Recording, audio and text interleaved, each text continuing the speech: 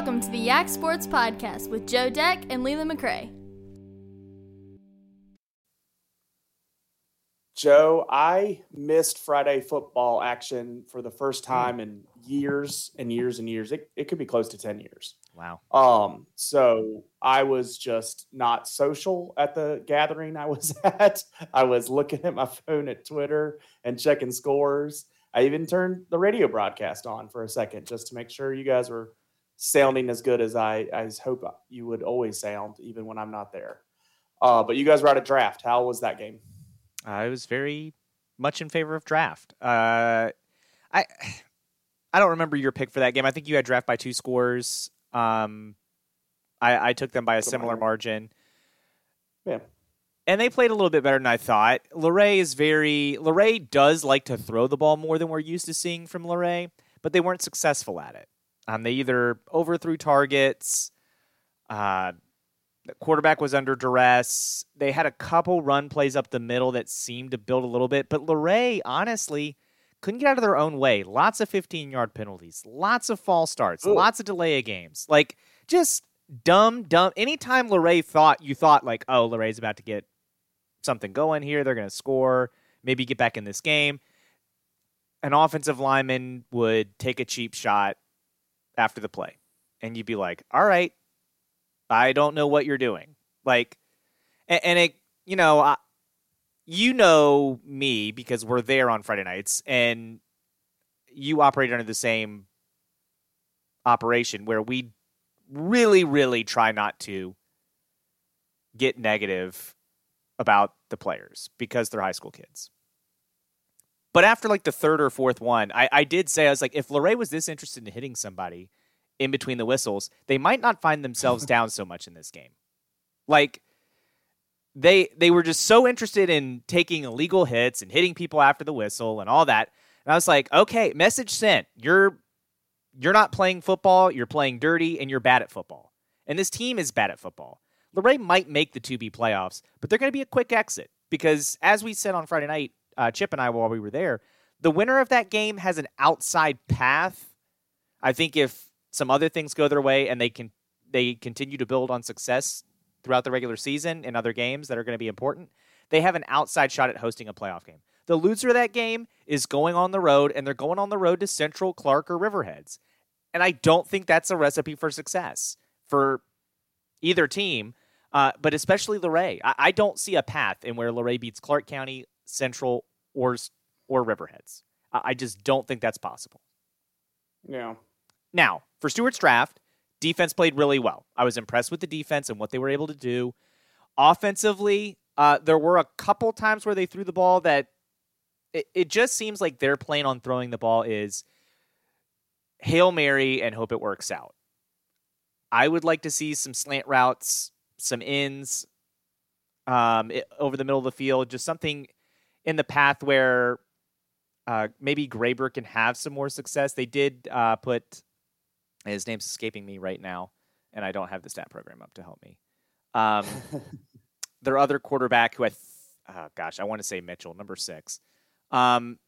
If your name's not Mitchell, I'm sorry. But and both quarterbacks kind of just threw the ball deep, and I'd like to see him get some intermediate throws because I think they might have more success and be able to mix it up a little bit other than which back is getting the ball. Martin. His name? Martin. So it's an M. Martin. The paper must have not, the paper I read, so we'll just leave it there, must have not had the stats right because it was like 0 for 2 passing with 2 interceptions. So I think it just wasn't the right line if you're not sitting here saying the passing game wasn't the worst thing that's ever happened. But it did look like the run game was there with Graber over 100 yards, Moore over 100 yards, 3 touchdowns for the young Baylor Graber there on his. Landon, 7 carries, 62 yards and a touchdown. So, yeah, I mean, that's what we're used to draft doing. It's hard for me to judge this because I honestly, coming into this, 14 was my confident pick of Stewart's draft. I didn't think much of Luray. They came into that game, 1-2, and I just didn't think a lot of them. And I thought draft is at least solid, not bad, not great, but solid. So I don't know what I'm taking away from this game. you want to see that passing game at some point to make you think they can overcome stuff later. We say that about every team in the Shenandoah District at some point. Didn't see it there, but, might just see it this week when they play Stanton. That's good. I hate those games. Even if our local team wins, which I'm always kind of rooting for, at least, always rooting for. They Sorry, I distracted you. Yeah, you distracted me. Okay, let me ask it to you this way: was it our favorite? With all the penalties, where it just gets all messed up, and it's a waste. It's not how high school football should be played. No. So that always bothers me, no matter who does it. Can I ask you, was it our favorite person? I'm not sure. I know I read a conflicting report from him. It wasn't at that game. It was at a different game. Okay, so because he was giving updates at that game. I didn't see him, but he was. I read 2 interceptions in that game. I don't have Landon Graber for any interceptions, so okay. And I was at the game, so okay. I didn't have any interceptions. Yeah, I didn't think it was that game. There was a conflicting paragraph in there, but we'll let this pass. This is small potatoes in that. The game that I was probably most eager to see scores from was that Fort Defiance game. That's what I saw coming this weekend, where I thought Fort would win. I wasn't impressed with Broadway's wins over Strasburg and Fluvanna. Yeah. And they lost another game. I just not placing who it was. So I just wasn't impressed with that. And Fort Defiance the week before against Riverhead played tough. And I thought if they come with that kind of attitude, they're beating Broadway. No problem about it. And even if they're not quite at that, I still thought they could beat them. And I think somewhere in the middle of that. I don't think they were perfect.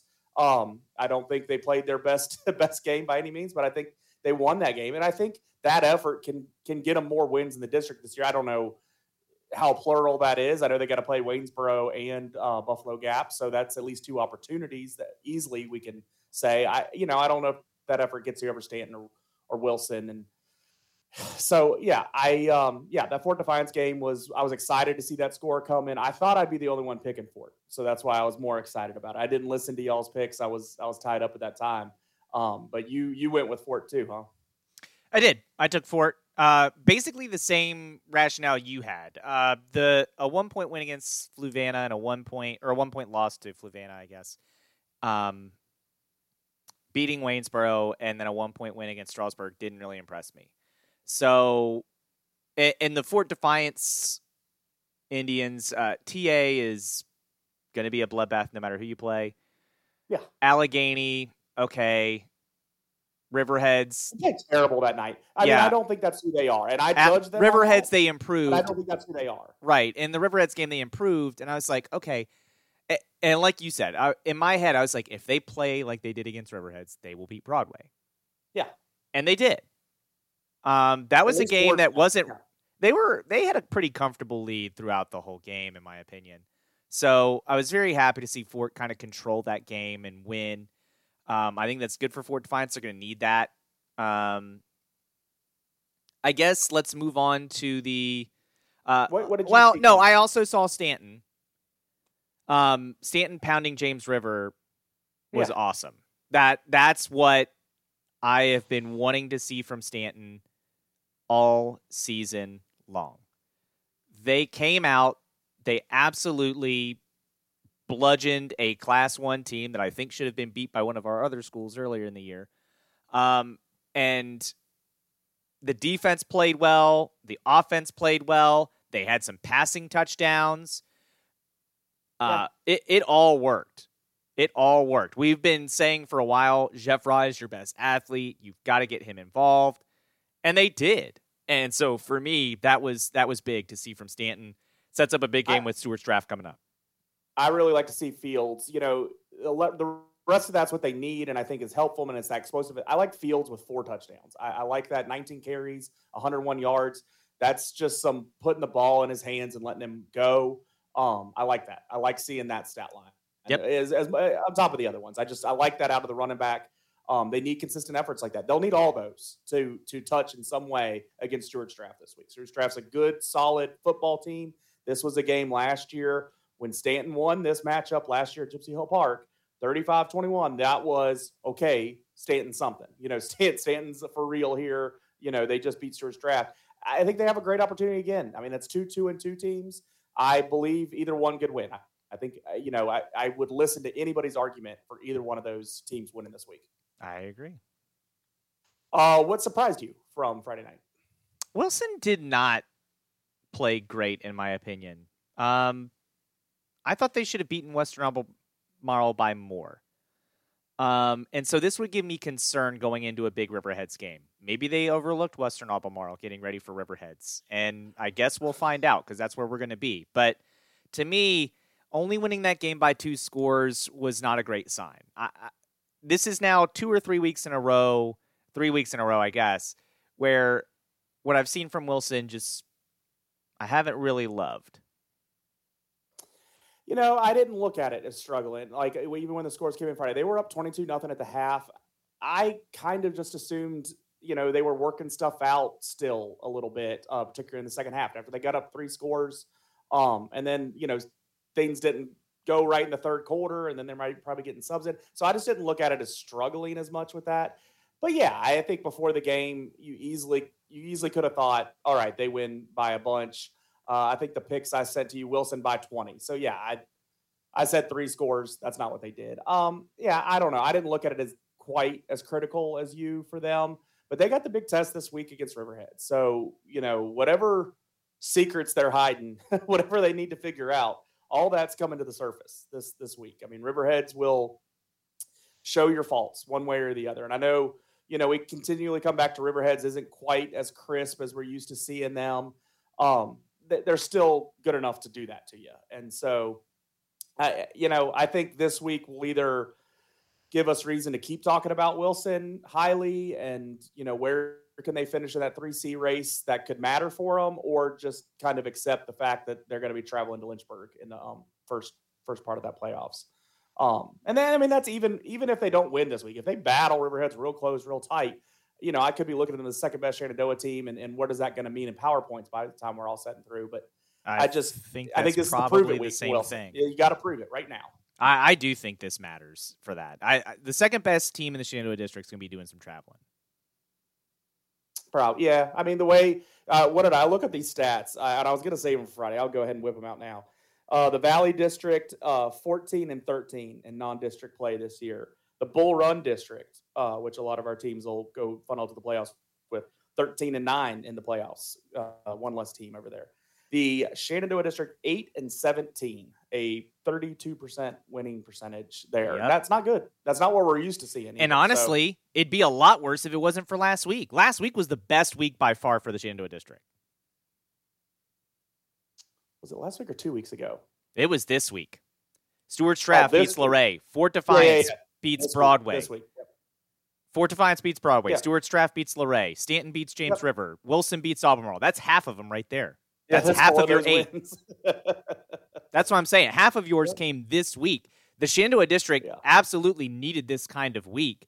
And honestly, one of the losses we'll talk about, Buffalo Gap was in that game. In fact, they were leading for a nice portion. The disappointing part for Buffalo Gap is they don't close it out. And I think this might be a one-win team. It could be. They'll battle with Fort. They play Waynesboro this week. And this is the game. If they're going to win one, an opportunity. It's this week. I wondered if it was a good sign. I saw those scores coming in, then they don't hold on. I thought East Rock was better coming in. I don't think I even had it that being that close a game in my prediction. So when it was closer for a good bit of the game, it gave me hope that maybe it was a good sign. Things are kind of coming together there. But yeah, might not be enough to prove that. I would think they'd win this week. I really do. So that would be the one win. They don't play Fort is the next one you would bring up. That's their last game of the season. I don't think they're going to be. That's what I'm looking forward to is that game. I'm like, as much as I'm excited about the game we're going to, Riverheads at Wilson, as interested as I am of the scores coming out of Stewart's Draft where Stanton will be there. I'm excited that at least Waynesboro Gap will have a win after this week. I know I won't respect the win that much, but I'm excited that at least one of them will have a win. But what I am saying is assuming players are healthy going into that Fort Gap game, I don't think Gap's beating them. Yeah. Yeah. That's a few weeks away, but yeah. Unless I see something completely different. I'm going to have to see a completely different Gap team. Even the team that's beating East Rock for a while, like, okay. I mean, there's a problem with Buffalo Gap is they're playing good first halves. I mean, this is the second or third week in a row they've scored all their points in the first half, and then they just can't, they got to be able to adjust mid-game to what the other people are adjusting. I think they come in with good game plans. I mean, in every one of these games, they're in it at halftime, right? I mean, they've all been bad, haven't they? But, they just don't score in the second half, and that's not a great sign of preparedness if you can't mid-game prepare. Yeah. So winners this week, we got Fort playing Madison. Who you got? Oh, we're picking Fort versus Madison. I'm taking Fort. I don't think Madison beats Fort. You don't have to put numbers on it this week. You can prepare that by Friday. Yeah. I think Fort's got them. Buffalo Gap, Waynesboro. I got Gap. Tonight, I will say Gap. I need to think about it.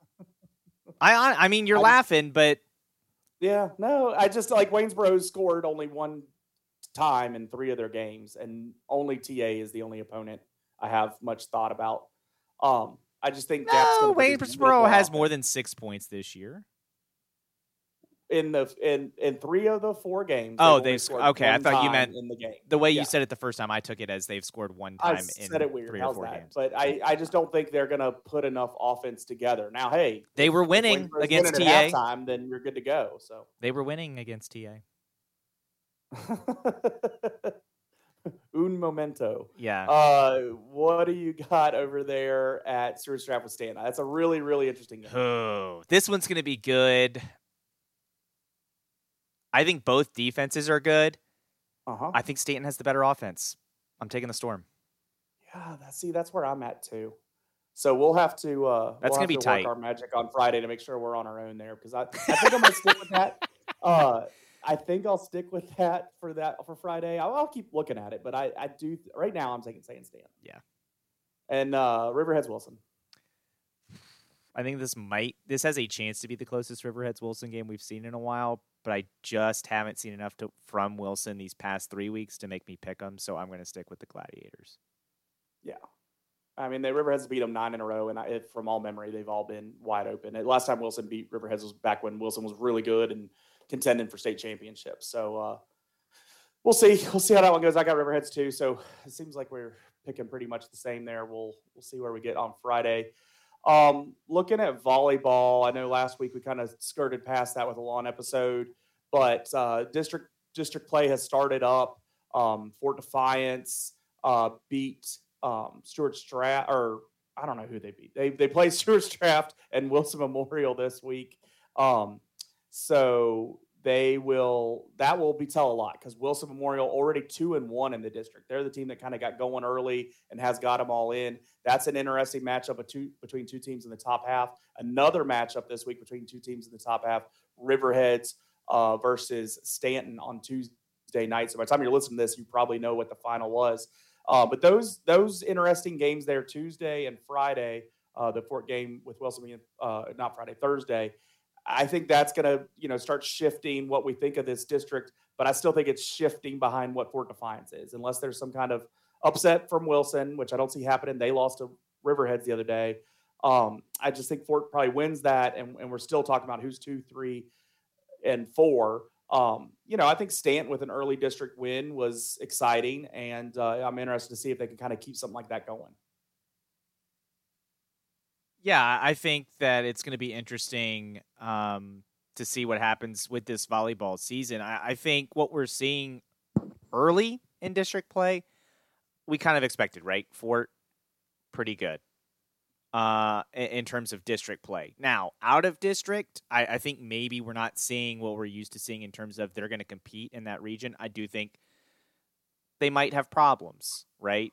That's not the overall regular season was not a great sign for success. Now, there's still plenty of time to turn that around, and when they have the matches in the region tournament that really matter, they win those. That's all that matters. Doesn't matter what happens in the regular season. I like that they'll be battle tested against those 3C teams that they're used to playing, and then they'll be in that 2B playoff where they got Central and East Rock seem to be the better Bull Run District teams up there. So I'm interested to see how that plays out, how that difference happens there. But what would worry me there? I do think they're contenders. I just don't know if they're like the favorite. I was going to say what would worry me there is, unlike most of the other sports where dropping from 3C to 2B is a definite advantage for that school in terms of their ability to compete, I do think volleyball might be the one sport where there might be a drop-off, but it's not a major drop-off. And, I mean, we've seen some state championship contenders come out of 2B.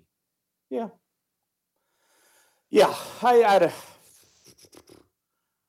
yeah, probably. I mean, Rockbridge and Spotswood seem to be like the best in that 3C, can kind of continually, and Fort's always had their multiple chances against those teams, and it kind of was behind Rockbridge for a good bit there, and they finally overcame. Even with making good there, they couldn't overcome that, but they found their way later. So, yeah, it'll be interesting to see how it still plays out. I'm still hoping, I'm nothing against Fort Defiance. I'm just hoping, Fort can lose a volleyball game in district this year and make this more of a race. I just don't see it happening. No. But I just think it would make it interesting if it did. It's kind of what I say in softball and volleyball. It's just like Fort just keeps dominating. And that's our problem with Wilson, right? In 3C is they're going to struggle when they get to that 3C, I think.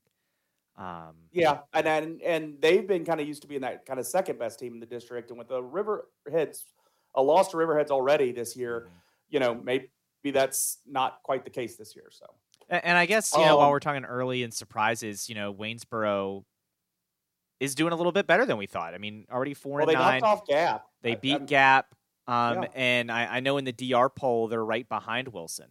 So we'll see what happens as the season unfolds. But an interesting start to the season. I would say this draft game is important for them. They need to win that one. Yeah, a lot of good ones this week.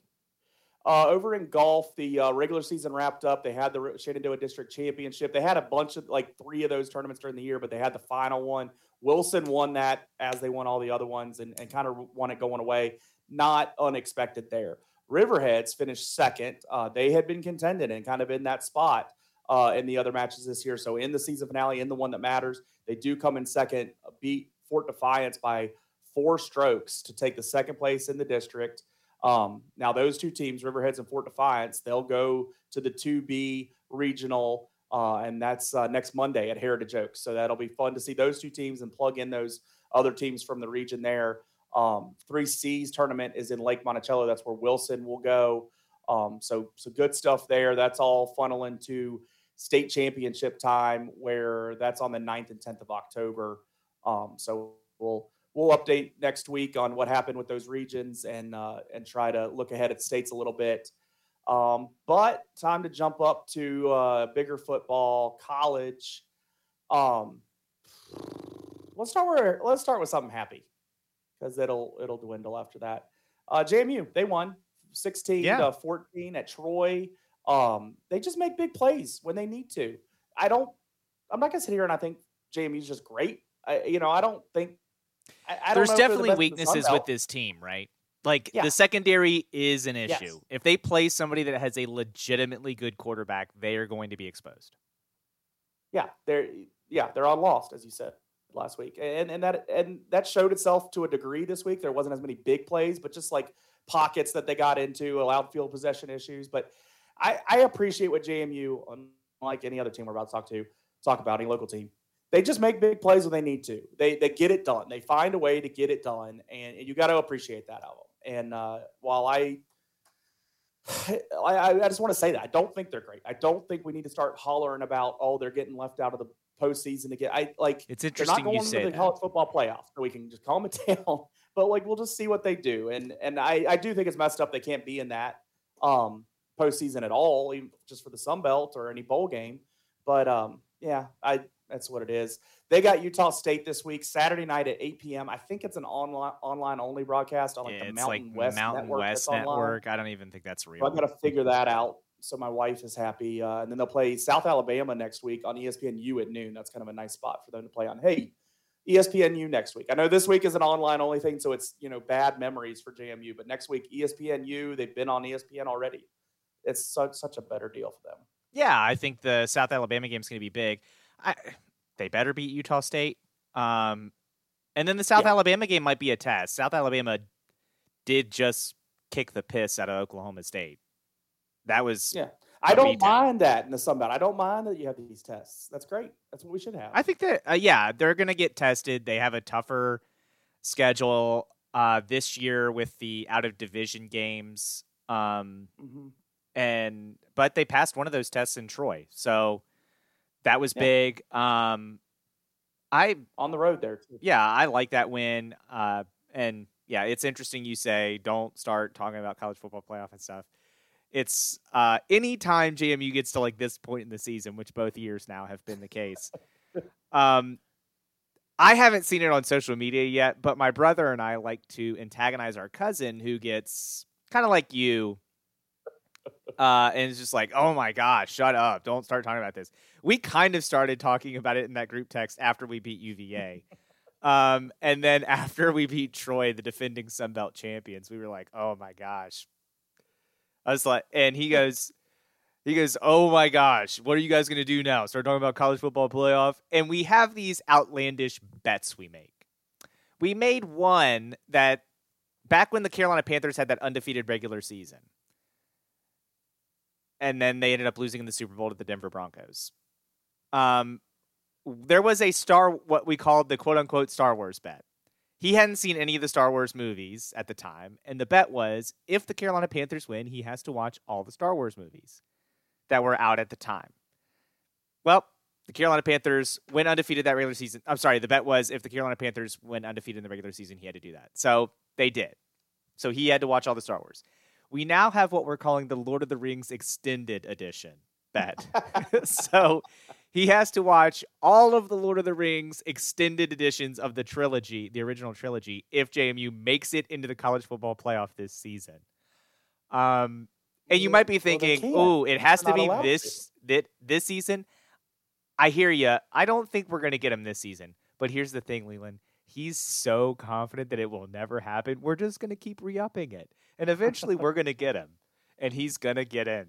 And he's going to have to watch him. Hey, that'd be awesome. I hope he does have to watch them sometime. Tech played, which is depressing.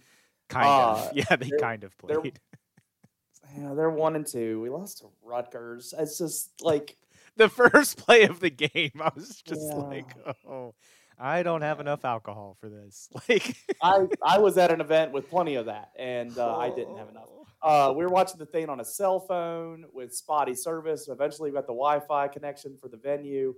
We lost to Rutgers. Like, what more do I have to say? We're 7-point dogs to Marshall. Like, what else do I like? This again. Like we're out of the bottom yet. I know we've been to the bottom.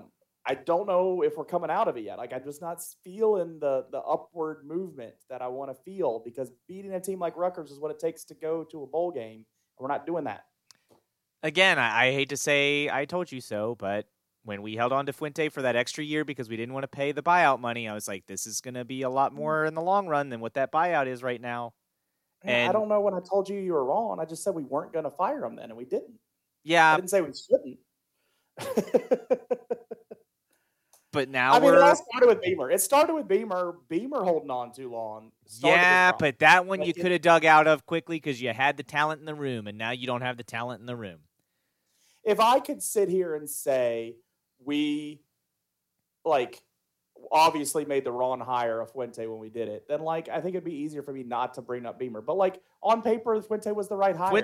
I was fine with the Fuente hire when we made it. And year one shows that if you hand him great talent, he can make it work. The problem is he can't keep bringing in talent. He's not a recruiter. That was found out after we lost to ODU at ODU the first time. And that's the first time I told you we might be in trouble here. And then there were other games along the way that a lot of people were like, oh, well, Beamer lost those games. And it's like, yeah, but... Yeah, we're rehashing the past. It's just like we suck now. And here's the thing. I don't know what they're going to do at quarterback for this next game. I really hope they don't go back to Wells. I do think Drones wasn't great. And if I'm being brutally honest, there are moments where I am sitting at home watching the game going, you have to make a decision quicker. Like, if I have time to sit there and think, what are you doing? Run or pass. Run or pass. It's taking too long. And that's my big bone to pick with Drones, especially when our offensive line is what it is. I texted you this during the game. Our offensive line would be better if they were Weeble Wobbles. Or they might as well be just a line of Weeble Wobbles. The NIL deal would probably be cheaper for Weeble Wobbles to hop on as a sponsor. You might even get paid. Just dress them up in a Virginia Tech uniform and just have them stand out there so the defensive lineman can knock them down and they'll pop right back up. That's basically what our offensive line does now. They don't block a soul. The first play of the game, not on the offensive line, that was just a bad transfer. The first play of the game, when that happened, I was like, okay. And the defense, to their credit, played well for large chunks of this game. We just gave Rutgers short fields, which hurt. And then at the end of the game, the defense got tired because they've been out there for 3 quarters. And at a certain point, I'm not mad at the defense when the offense is allergic to yardage and first downs. I start to lose interest, and I'm sure the defensive players do too, when you watch the offense just ram their head against a cement wall. Yeah, I don't have anything. I was sitting at a wedding reception for when we fought back, and then nothing happened. I don't know what I feel about dress. My group was all Hokies. We were at a Hokie wedding, all Hokies there. Pop Watson was who we're talking about. We're not talking about the now. We're talking about the future. And it's not like I'm saying I want him in next week. I'm not saying I want him in this season. I just want to start, feeling positive about something. So I have to look at people that. Yeah, and that's your hope, right? Is that he stays and doesn't transfer, and he sees an opportunity to play next year. You'd have to think what he's seeing happen on the field would give him that hope. But he might transfer because we don't have the players to protect him. Yeah. I mean, I'm only half joking about Weeble Wobbles. I love what we did with the receiver room in this offseason. I think we could do it again, but also I want to see that in the other positions. I want to see it as obvious as we saw it in the receiver. Honestly, maybe we are making good strides. I'm not seeing that and feeling that. I want to feel optimistic about position groups getting significantly better as we did in the wide receiver room. I think that's a mixture of transfer portal and recruiting. Absolutely. If I don't see a single offensive lineman that is on this team right now starting next year, I'll be fine. Because what I've seen from them right now does not justify them having a role. Because they're just not good enough. They're not good enough. The Marshall game's coming up. I don't feel great about the Marshall game.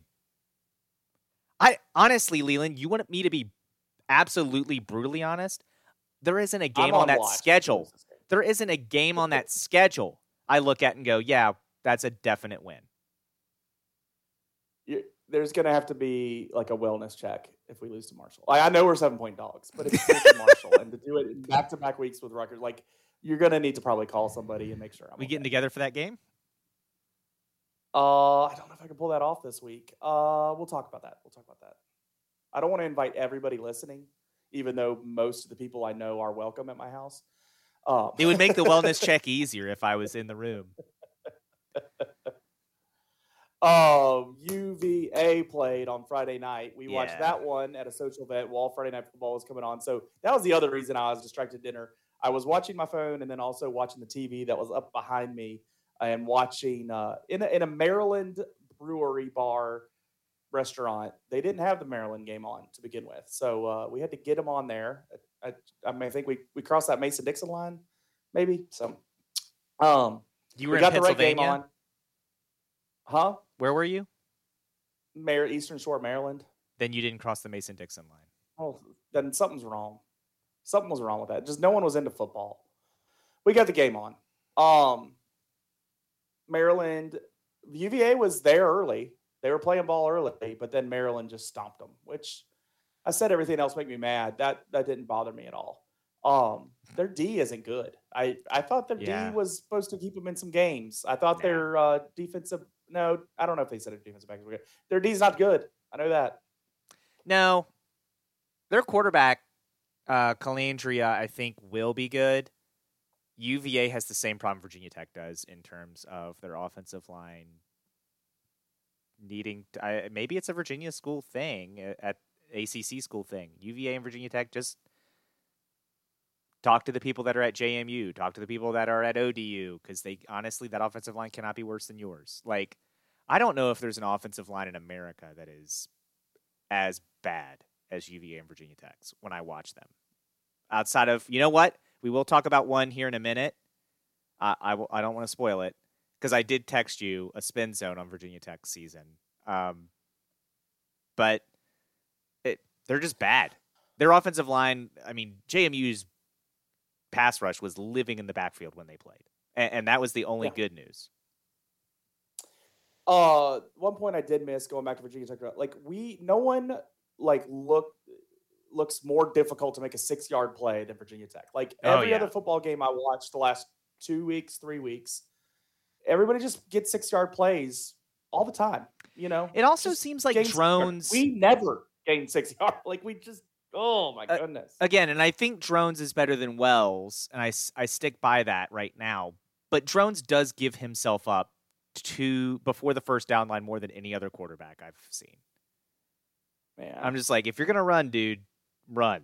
And the guy doing the game on TV was like, well, you know, if Wells is hurt, you know, you don't want him taking a lot of hits. And I was like, I don't know that Wells is hurt. Like, I would like to get yards. TSL I'd like to get first downs. On that last week, so I know it would surprise me. Are you making accusations that they are that they're mouthpieces? I would 100% say that. No, are you saying Tech's making up an injury? Jeez. We know TSL's mouthpieces. We know that. That's what they are. Yeah. They got real quiet about Fuente, didn't they? Whatever. All right. So let's start with what surprised you from Saturday. What surprised you? Before we get to that, can I just say a game that, because we're going to talk about them later when we look forward, but I want to talk about the game because I was up till 3 a.m. watching it. Oh, I was going to transition that, but that's fine. You can do it whatever order you want. We can. The Colorado game, it was a great game. I loved it. I didn't love Sunday morning, waking up after being up till 3 a.m. and remembering that I'm not 24.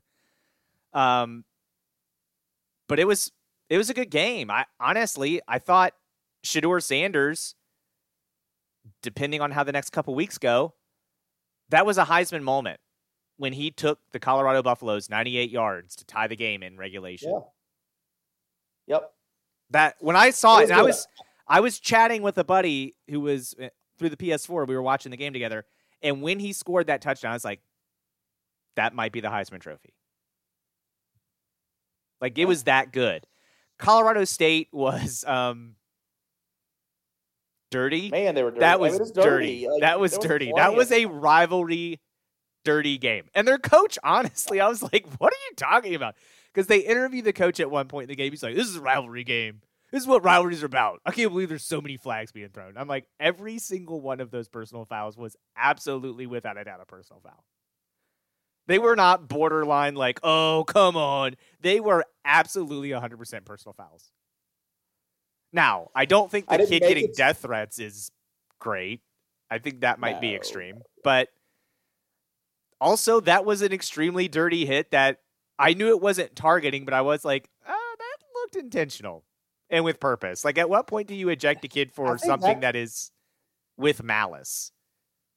When I saw that, I said, like, and I say this all the time, when you late hit somebody and hurt them, you are out as long as they are. Like, just that's the default to me. Like, if they're out for the season, you get to be out for the season. If they're out 2 plays, you're out for 2 plays. Like, he was there to hurt him. He wasn't there to stop the football. He was there to, like, stop him from breathing. And, you know, it was closer to that than anything else. It wasn't good. I didn't make it to the very end. I had a long day.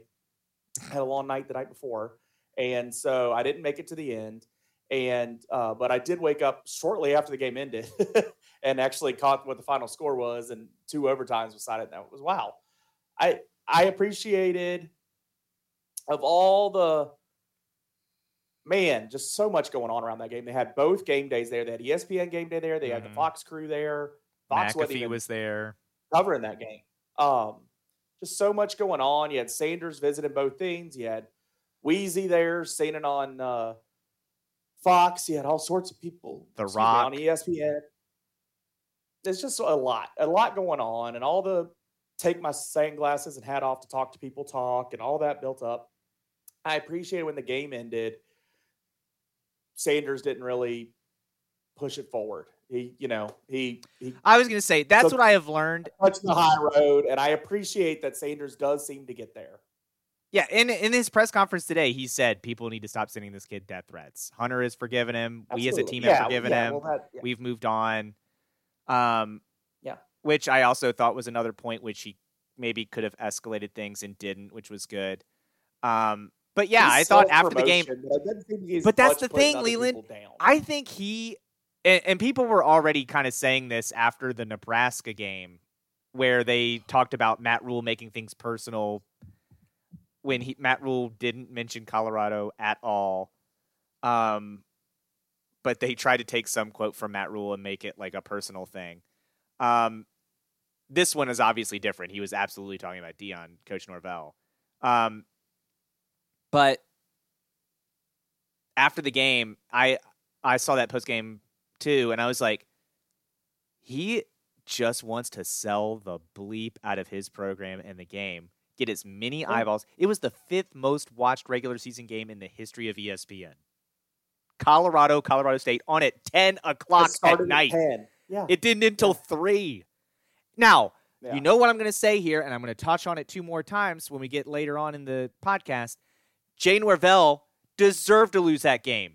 He had a chance in overtime to go for two and make sure Colorado doesn't get back on the field, and he kicked the extra point. And when he did that, I said, that man is a born loser. Born loser, because that's who does that.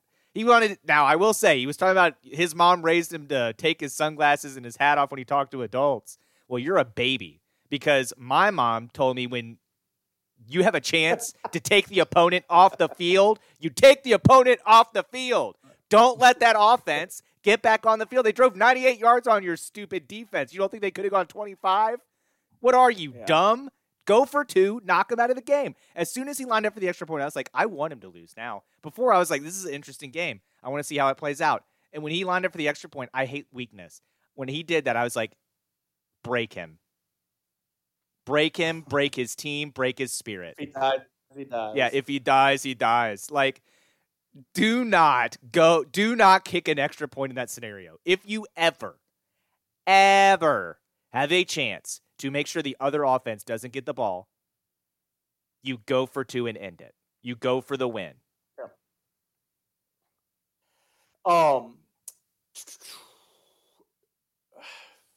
We'll talk more about the upcoming game coming up. What surprised me from Saturday, it was those Bama and Georgia scores coming in. They both not dominating, not getting away. Bama was playing South Florida. South Florida? Let me Georgia tell you. was playing South Carolina. At least another SEC team. But both teams not covering, not dominating, bringing up questions. It seemed like Alabama was kind of doing like an internal point proving of, hey, we had the quarterback with a skill set that needed to learn some lessons. We didn't start him. Now we're going to play everybody but him just to show people that he's still our best option. I don't know. It just seemed like games are being played in-house there a little bit. They got to go back to the first guy. He has a skill set that can win. These other guys did not. Yeah, Milroe is by far their best quarterback. Yeah. And let me tell you, as a guy, I know you didn't watch that game. As a guy who watched that game, South Florida was their equal for 3 quarters. Yeah. Yeah. It wasn't Alabama is winning or Alabama, it's a close game, but you never really thought, oh, Alabama's in trouble here. When I was watching that game, I was like, Alabama's absolutely in trouble here. And it was to the point where I was like, he's got to put Milroe in, right? Like, what are we doing here? And He didn't. They end up winning by 2 scores, but that second score that they get the lead on came with like 3 minutes left in the game. It was super late in the game. It was one of those games where the score is not indicative of how close that game really was. South Florida just couldn't get the offense moving, and now I will talk about it. When I was texting you spin zone for Virginia Tech, their offensive line is as good as Alabama's. South Florida had 5 sacks on Alabama. You don't think some defenses, when they get into some bigger games like, I don't know, LSU, Auburn, Ole Miss, you don't think some of those teams are going to be going after players? That's why, and that's to your point, that's why they have to bring Milroe back. Because those other guys aren't getting away. They're not going to run away. Yeah. Milroe wouldn't have gotten sacked 5 times. Milroe probably could have made some plays happen, and that game is maybe a 3 or 4 score game. Maybe it's not pretty, but Alabama wins that game, and it doesn't look like that. Yeah. I was pulling for Shane to shock the world, but it didn't happen. What I saw coming though was that BYU win. That was my lock of the week last week, and I just read that one perfectly. So I just wanted to beat my chest on that while I had a chance. What did you see that you saw coming last weekend? Not my lock. My lock is a play school lock. Tennessee. I've been very bad at my locks this year. Yes. Tennessee getting smoked by Florida. That was, not only do you lose, they got smoked. Florida State, while we were going back to your surprises, Florida State was another one that, yikes. That was a 2-point win against Boston College. Yeah, we were watching them get into that. Oh, no, we watched most all that, actually. That was not They great. got up on them, and we kind of stopped paying attention, and we were getting ready to leave and stuff. But, yeah, that was tight. But I guess what I saw coming was I don't know. I was pretty surprised by most of the games because I think last week I said this is going to be a bad week for football. What a good week for you not to be able to watch football. And there were a lot of games that were closer than they should have been. And there were a lot of games that were tighter than they should have been. Oh, what I saw coming was the Ohio-Iowa State under. My goodness, 41.5 points that under. The final score was 10-7. That was free money. I watched Iowa State play some of that Iowa game, knew they weren't good at offense. I've watched Ohio play, know that that's not their strong suit either. And I was like, this is going to be a low-scoring affair. Bobcats won, though. So, that's good. That's good. What are you looking forward to this weekend? Oh, man. I said last weekend's game sucked, and there were some surprisingly good games in there. This weekend's slate looks awesome. I love it. Colorado, Oregon at 3:30. That one might not be a close game, but I'm intrigued. I want to see what this Colorado team's got. They got Oregon. This is huge. You got Ohio State, Notre Dame. That's going to be a fun game because I think the winner of that game probably has a great shot at making the college football playoff. The loser of that game still may make the college football playoff depending on how the rest of the regular season works out. I don't know. But I wouldn't assume, yeah. You're going to depend on other people. Yeah, especially if Ohio State's the loser of that game. No, if we had a 16-team playoff, probably they'd be in, yeah. Alabama, Ole Miss is a game. Florida State, Clemson is a game. There are some other games that I really, really am looking forward to that I think are going to be fantastic games too. Let me pull it up while you talk about some of your games that you're looking forward to. The Colorado and Oregon is what I haven't been able to just sit and watch Colorado yet. The timing of their games this season haven't worked for me. So I'm looking forward to that. I was shocked it's a 21-point spread. I just thought, that's just Vegas is just waiting for people to bet Colorado all day on that game. So that's what they're doing with that line. I'm not confident Colorado's going to win that game. That's the reason you're not going to hear me talk about it down here in my super dog, because I like to pick super dogs I actually think could win. But I do feel like, it's building. This Colorado thing's building. And is it building to this, or is it building to next week at USC? If it's building to next week at USC, that means they beat Oregon this week. That would be incredible. And I think they'll probably cancel schools nationally on Friday in preparation for that USC game next week. Utah UCLA is another good one. Yeah. I looked at that one for a minute. Oh, Oregon State, Washington State. Winner goes to the Rose Bowl next year. All right, so let's talk about your locks and super dogs. Penn State, Iowa should be something. That's going to be a low scoring affair. I don't know if it's going to be good, but it'll be something. What's the over-under there? Hold on. The over-under is 40. Oh, that's low. That is All low. All right. Locks and super dogs. Lock? That's what we're doing. Lock is UNC minus 7.5 against Pitt. Pitt sucks. I like that pick. I think Florida State rebounds. I think Florida that was going to be my pick against BC. Clemson, I have not a whole lot of faith in. Florida State's only a 2.5 point favorite. I think last week's bad performance helped that line be tight. That's why I have Florida State as my lock. That's a noon ABC game. My dog, Baylor, 14.5. I wasn't believing in Baylor, but I don't know if the reasons I wasn't is still true. Texas, I don't think they should be as high as they are. The teams that they beat that got them ranked so high don't look that great either. So I don't know. I just think we're destined for a little bit tighter of a game there in the Big 12 with no defense. I just, I could see this being one of those, 42-40 games. And so that's within 14.5 points. And you get into those Big 12 games, anybody can win. I got Baylor plus 14.5. Maybe. I will say. I don't believe in Texas. Ewers wasn't good last week. Yeah, and I know you're remembering how tight they played Utah, and that's fair. But the week before that, they lost to Texas State by 2 scores. Yeah, they've got things figured out. You hope. We only bring up the facts that agree with my narrative. Yeah, I was going to say, you hope. This is modern media here. I honestly think Texas might be fine in that game. I don't like Baylor. Fine. I took Ole Miss plus 7. Alabama's offensive line is weak. I think even with Milroe in the game, that gives Alabama a much better chance to win the game. I think if they do, it's going to be a tight game. Jackson Dart is good on offense. That's what's going to hurt Alabama is when they play a team that has some firepower. Ole Miss has firepower. Ole Miss is going to put up points in this game. And the question is, can Alabama match them? I don't know. I don't know if they can or not. And so I think Ole Miss, Tuscaloosa, we've already seen Texas go in there and get a win.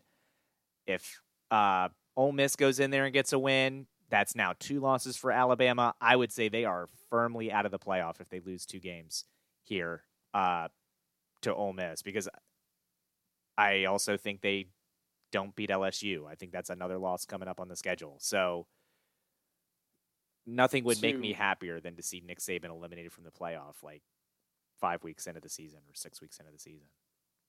To update those scoring at home, the picks last week, Joe did get his Indiana dog to cover, but they didn't win the game, so he just gets those 5 points.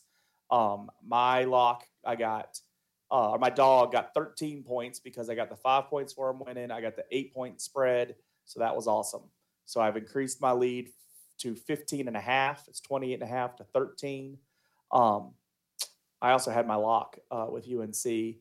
Neither of us got Tech. We both got Maryland over UVA. We both got JMU. I assume you got – are you taking Marshall?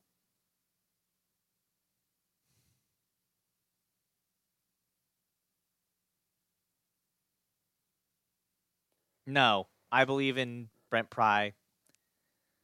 I think he'll win that game. NC State will beat UVA. I will take JMU over Utah State. Yep. We've been picking the same down there in those, so we'll see how this week's goes. But yeah, I'm enjoying my my 15.5 point lead. I'm also trying to pick in ways to maintain that too. I was nervous about that. All right, NFL action. I was surprised with those comebacks in those 4 p.m. games. I watched the first half of the Washington game and the Giants game on the Red Zone, along with others. And both of those teams were down. Washington down 21-3 in the first half. New York Giants down 28-7. That might have been in the second half. They both came back and won. So I was pretty surprised with that from 2 NFC East teams that were way down and then came back to win. I was surprised that this great team that I'm hearing about in Detroit choke jobbed against the Seattle Seahawks. That was awful.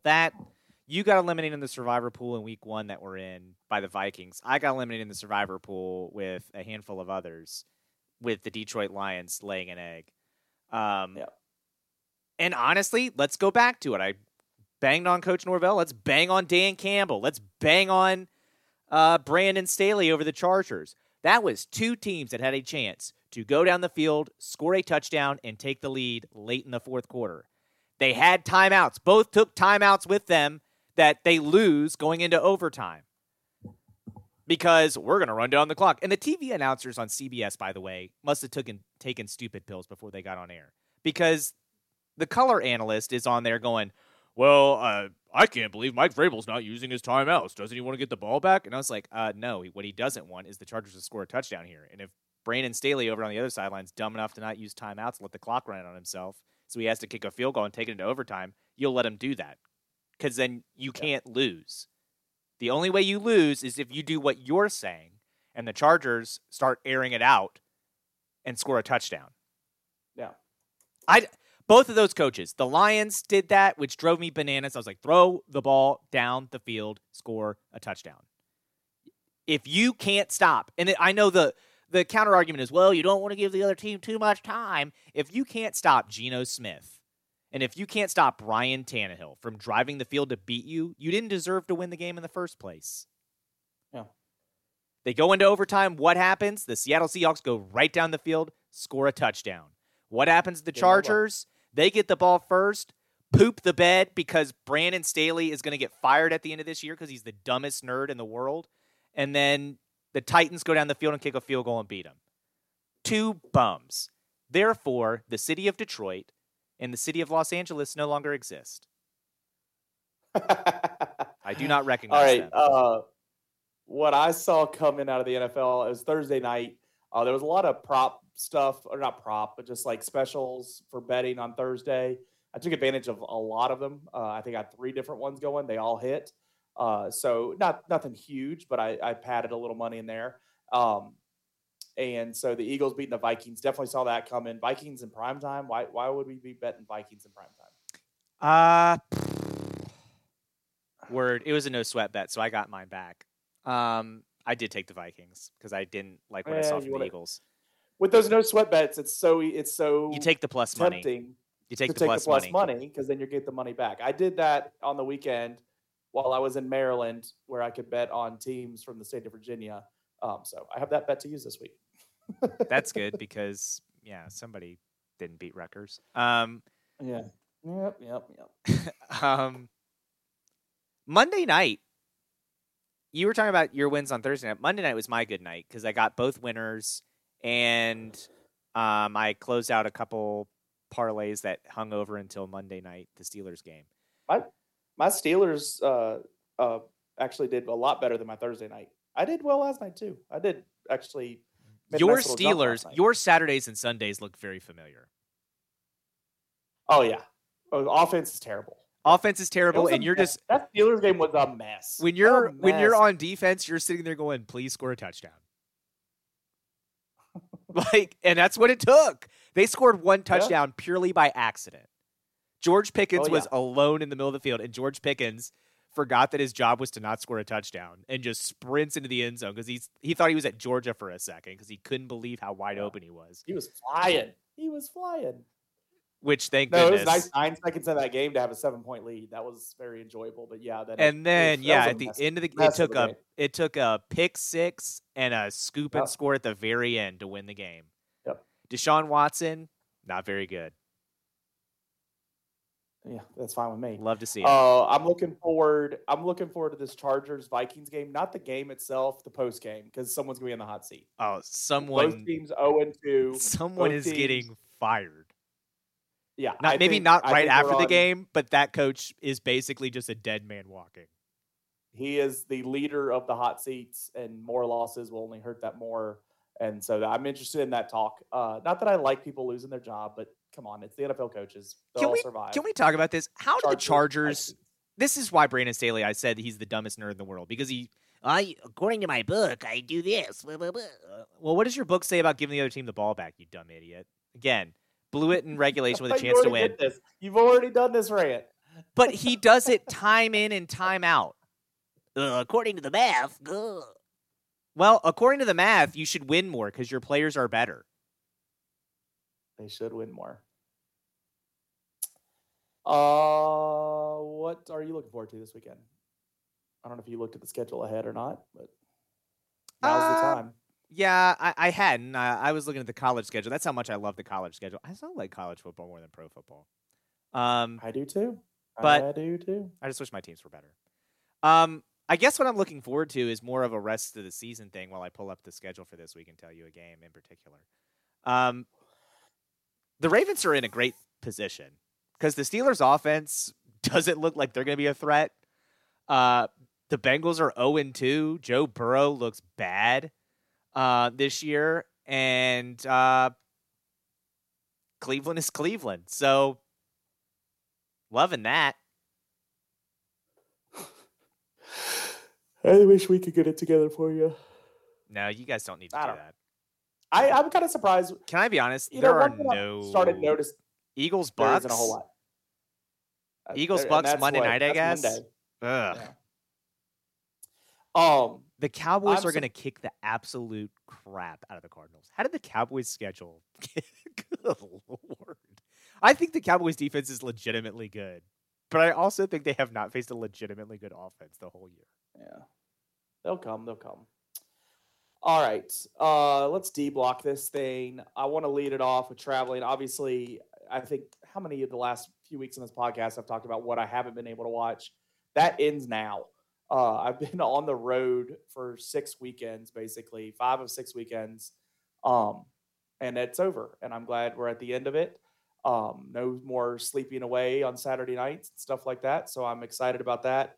I am just still have stuff to do around the area. We have this neighborhood party coming up and stuff like that. But I should be able to catch a good amount of sports, and that's what I want to do in the fall. So I'm saying no to every trip out of town from now till November, because I have one scheduled in November. So that's what I got going. This Airbnb we were in, very clean, very nice. Some unknown hazards around the property, but the biggest hazard that I have an issue with personally, others might have others. They said cable TV. You have cable TV. So this is my Hokie group. We're going to a wedding. We get there Friday to meet up because we're all coming from a good distance away. So kind of make a weekend of it.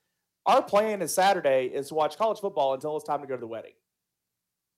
Cable TV, pictures of the Airbnb, 55-inch TV here, TV hanging on this wall, TV hanging on this wall. So it looks like you need solid television.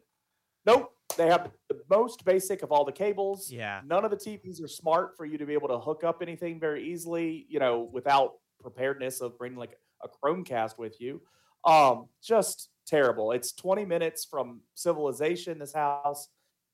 So we watched Fox pregame, which I did not enjoy, and I might have complained about every chance I had. Way too much Gronk for me. I don't know. I just was so mad about that situation. Then we watched the ABC game, Florida State, Boston College, because it's that or like one other game choice.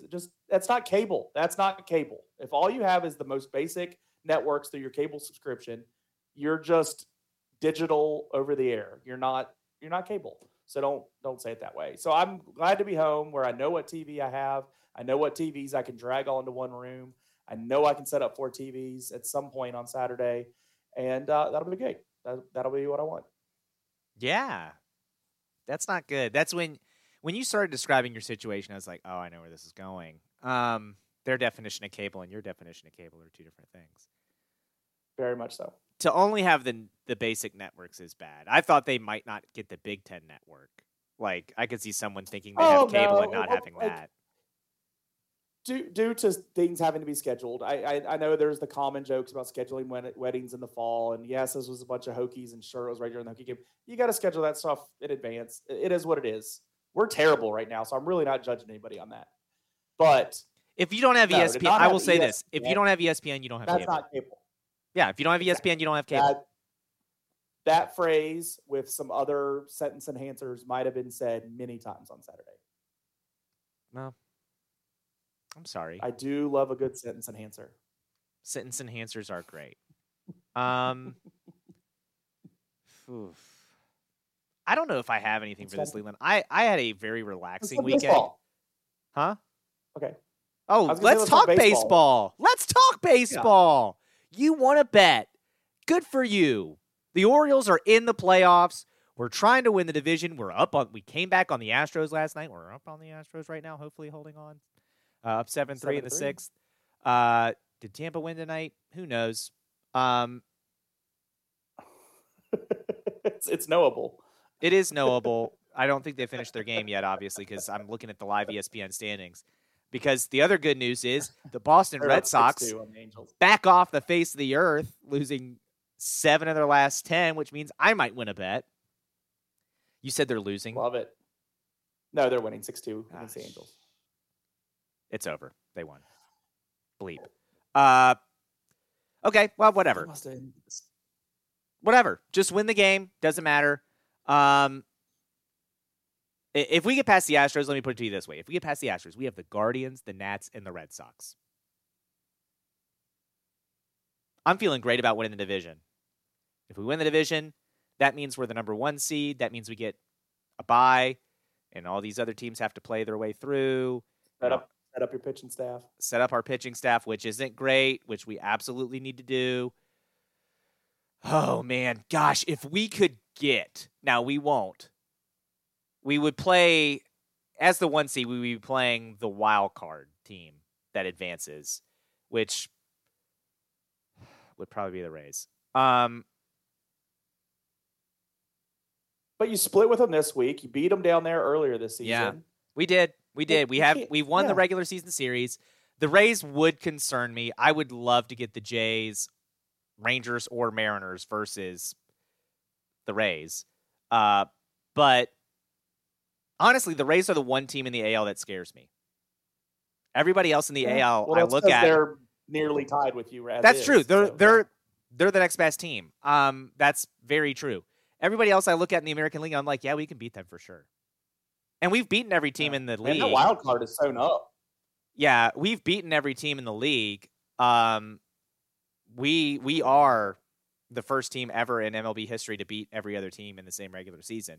Now, this is, I think, this is either the first or the second year that's even been possible. So it's a little bit of cherry picking on a stat, but oh well, whatever. We did it. No one else did it. We did it. We're the first. Yeah, and we're playing really well. We guaranteed a playoff spot for the first time since 2016 with our comeback win. Actually, win or lose in that game on Sunday against the Rays, we would have clinched because the Rangers lost. The Rangers have absolutely played themselves into a dangerous situation. The Mariners, who aren't playing great, lost 4 in a row. Yeah, the Mariners, who aren't playing great, are now tied with them.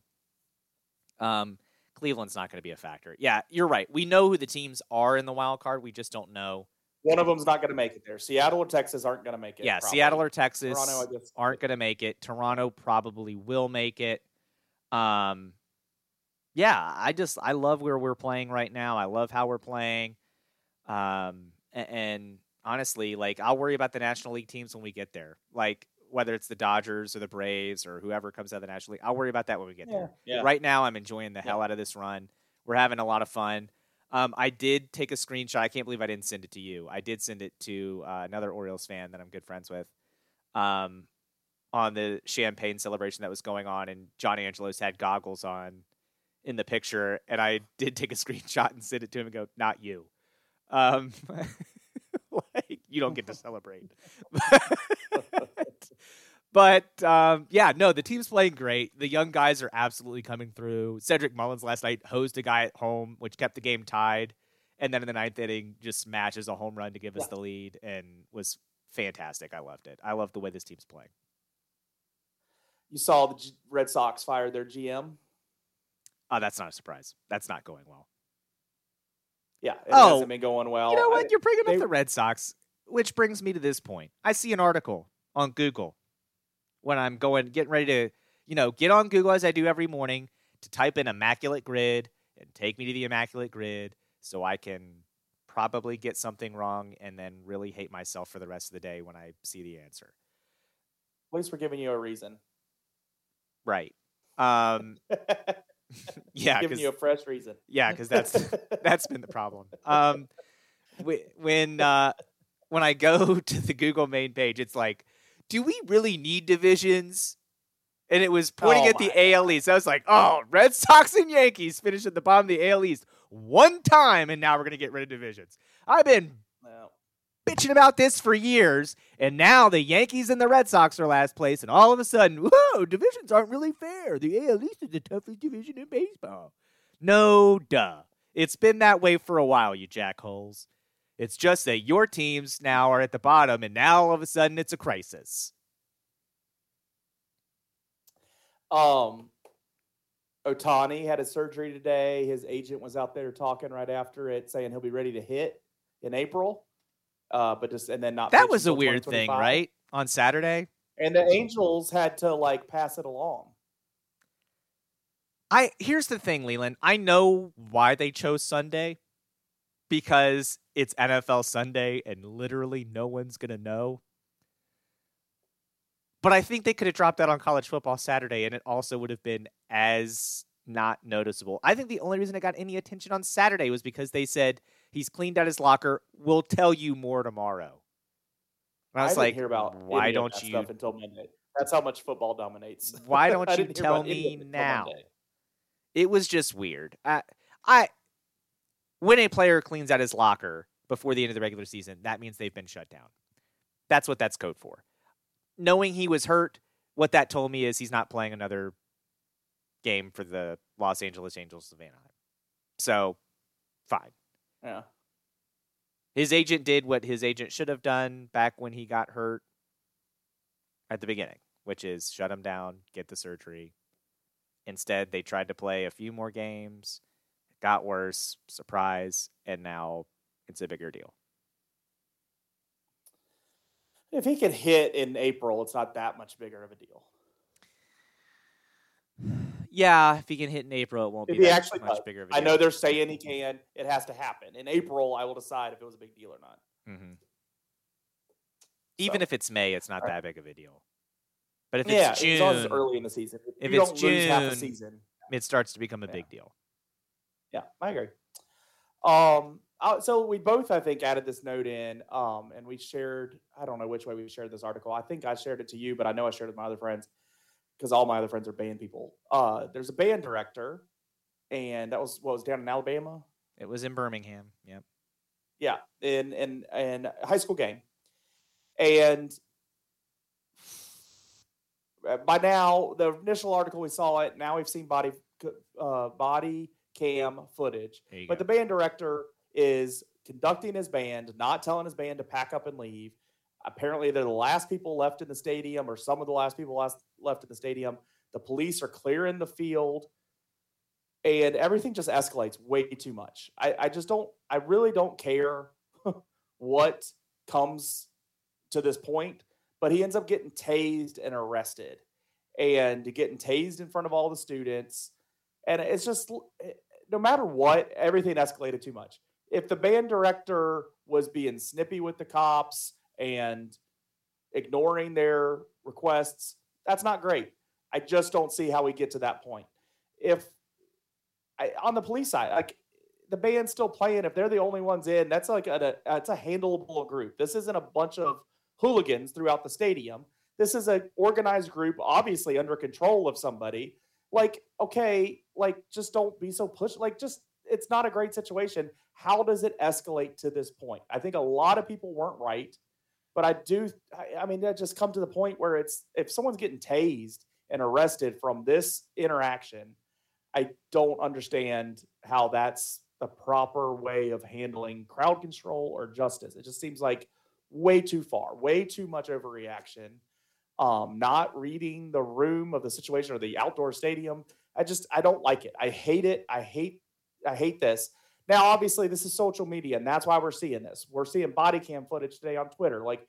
It's a different world we live in. Stuff I'm sure happened back in the day that we never saw each week, but now we see every event because of everybody has a camera. But I still don't like it. That doesn't make it right. Things used to be bad too. Seeing it makes it worse. I don't like it. I think people, I'm not calling for everybody's jobs But I do think people need to have some reaction to this, and we need to hear about it so that others can learn of how overreacting to this is bad. And at the same time, how not listening to police officers can also cause problems. And like, there's just a better way for everybody to handle everything they did in this incident. Yeah, I mean, my reaction The to you body when cam you said it footage to was my me, first time I started saying something about the band director. Before that, I'm like, what the heck? What the heck? What the heck? But the band director is completely being disrespectful to the authority of the police officers. So I'm not saying he deserves to be tased. I'm just saying, you can avoid some issues right there. If you just speak to them with respect, hey, yeah, we're finishing our last song. We're about to go to here. He's just completely blowing them off. And that's not right either. That's not right. Does it deserve the reaction it got? No, but it's not right. I agree. My first reaction when I saw this morning, when you texted it to me and read the article this morning, was we're tasing people for playing music now. Yeah, it's ridiculous.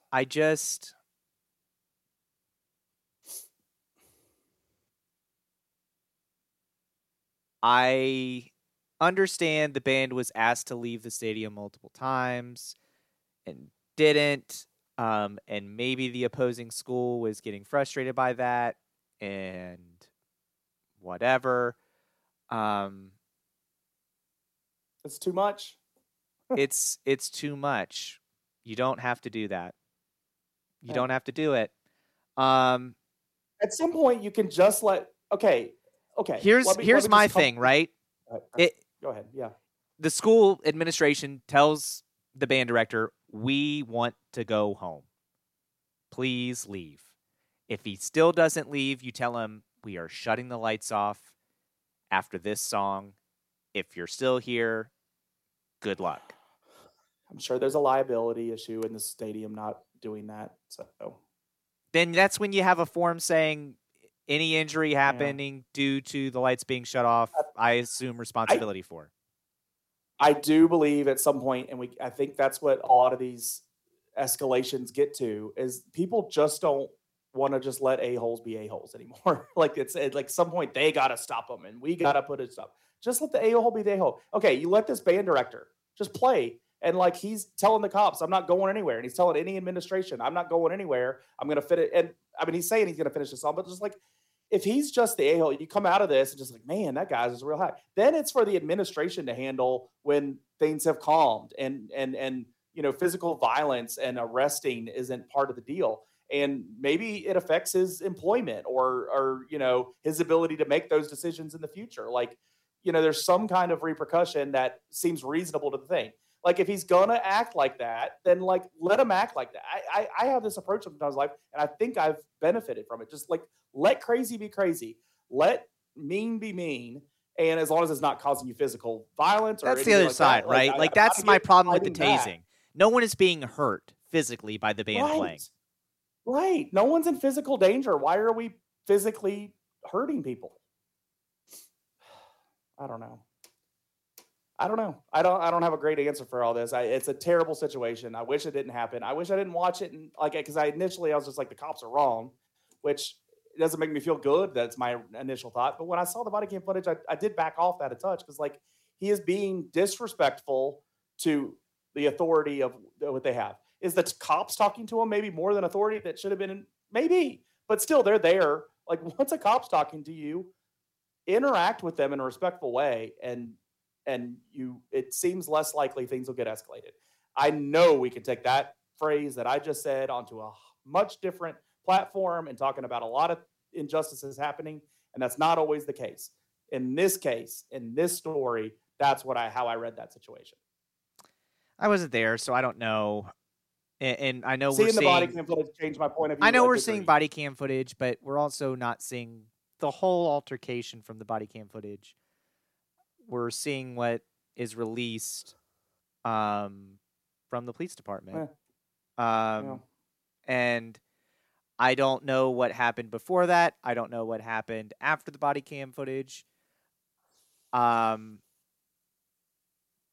it's just, to me, I get because I've been places Friday nights. We're watching body cam footage. We're seriously. I've been talking places about Friday body cam nights footage where of a band director who's been tased and arrested. Like, my goodness, we're just way far from anything that should have happened. yeah, and I think that's just where I land on this is I understand. We've been to plenty of different schools on Friday nights, and we always go late. We're some of the last people to get out of there sometimes because we're doing the post-game shows on the radio, and we try to be respectful of the administrator's time while we're doing that and get out of there before it gets too late. But if the bands, and it seemed like at the beginning of the story when they were talking about it, the bands are kind of, their band is playing, the band that the director gets tased is playing, the other school's band is playing, and they're just like back and forth playing. And then the police say, hey, go home, it's over or whatever. And I'm like, part of me is like, what's the worst that's happening here? Two bands are playing songs at each other. Right. Like, in a day and age where we have players getting death threats over a hit on a sideline in a Colorado State game, at a high school, two bands are playing songs at each other, and that's where we step in and tase people. I'm just like, okay, I guess I don't know why we care this much. And also, I don't know. Like, could the other school officials, could the administration not look at the band director for their school and say, hey, if you guys want to keep doing this, that's fine. This is on you. If something happens here, your job. Like, that's the other thing. Yeah. Like, if they want to, who cares? Who cares if they want to play across at each other? And at that point, you don't need the police there. The game's over, right? That's why the police are there. The security threat is gone. I would say. I don't know why they had to be there at all. And that's once the police get called in, they're looking to resolve a situation. I would say, to me, once the game is over, I feel, I will say this, I don't remember seeing too many police cars on our way out of some games.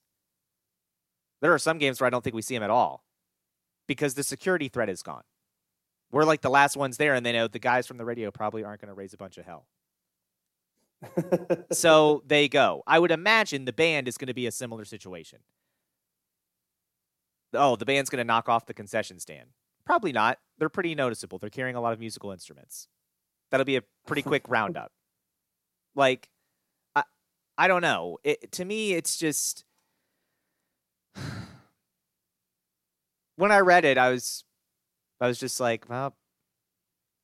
And again, this doesn't sound great either, but part of me was like, not surprised to see the location where that happens. And I'm just like, yeah, seems about right. Like, people lose their heads on Friday Night Football. Like, if the worst thing that is happening at your Friday Night Football game is the band is staying after the game playing music, I'd say you had a pretty successful event and move on. Yeah. Like, it was a disappointing thing to read. Indeed. But that'll do it for us on this episode of the Yak Sports Podcast. Make sure you subscribe to Podbean, Google Podcasts, Apple Podcasts, whatever podcast, Podbean. We're probably on it. We got thrown on some that we didn't even put ourselves on because, I don't know, apparently Podbean can do that. So, if you have podcasts, search YAC Sports Pod. That's YAC Sports Pod. And find us. You can email us, yaksportspod@gmail.com. And make sure you subscribe so you don't miss another episode. We're talking about local high school sports that you care about. And hopefully no band directors get tased this week. Until then, folks, enjoy the rest of your week. And we will talk to you again next week. You've been listening to Yak Sports, your Augusta County sports podcast.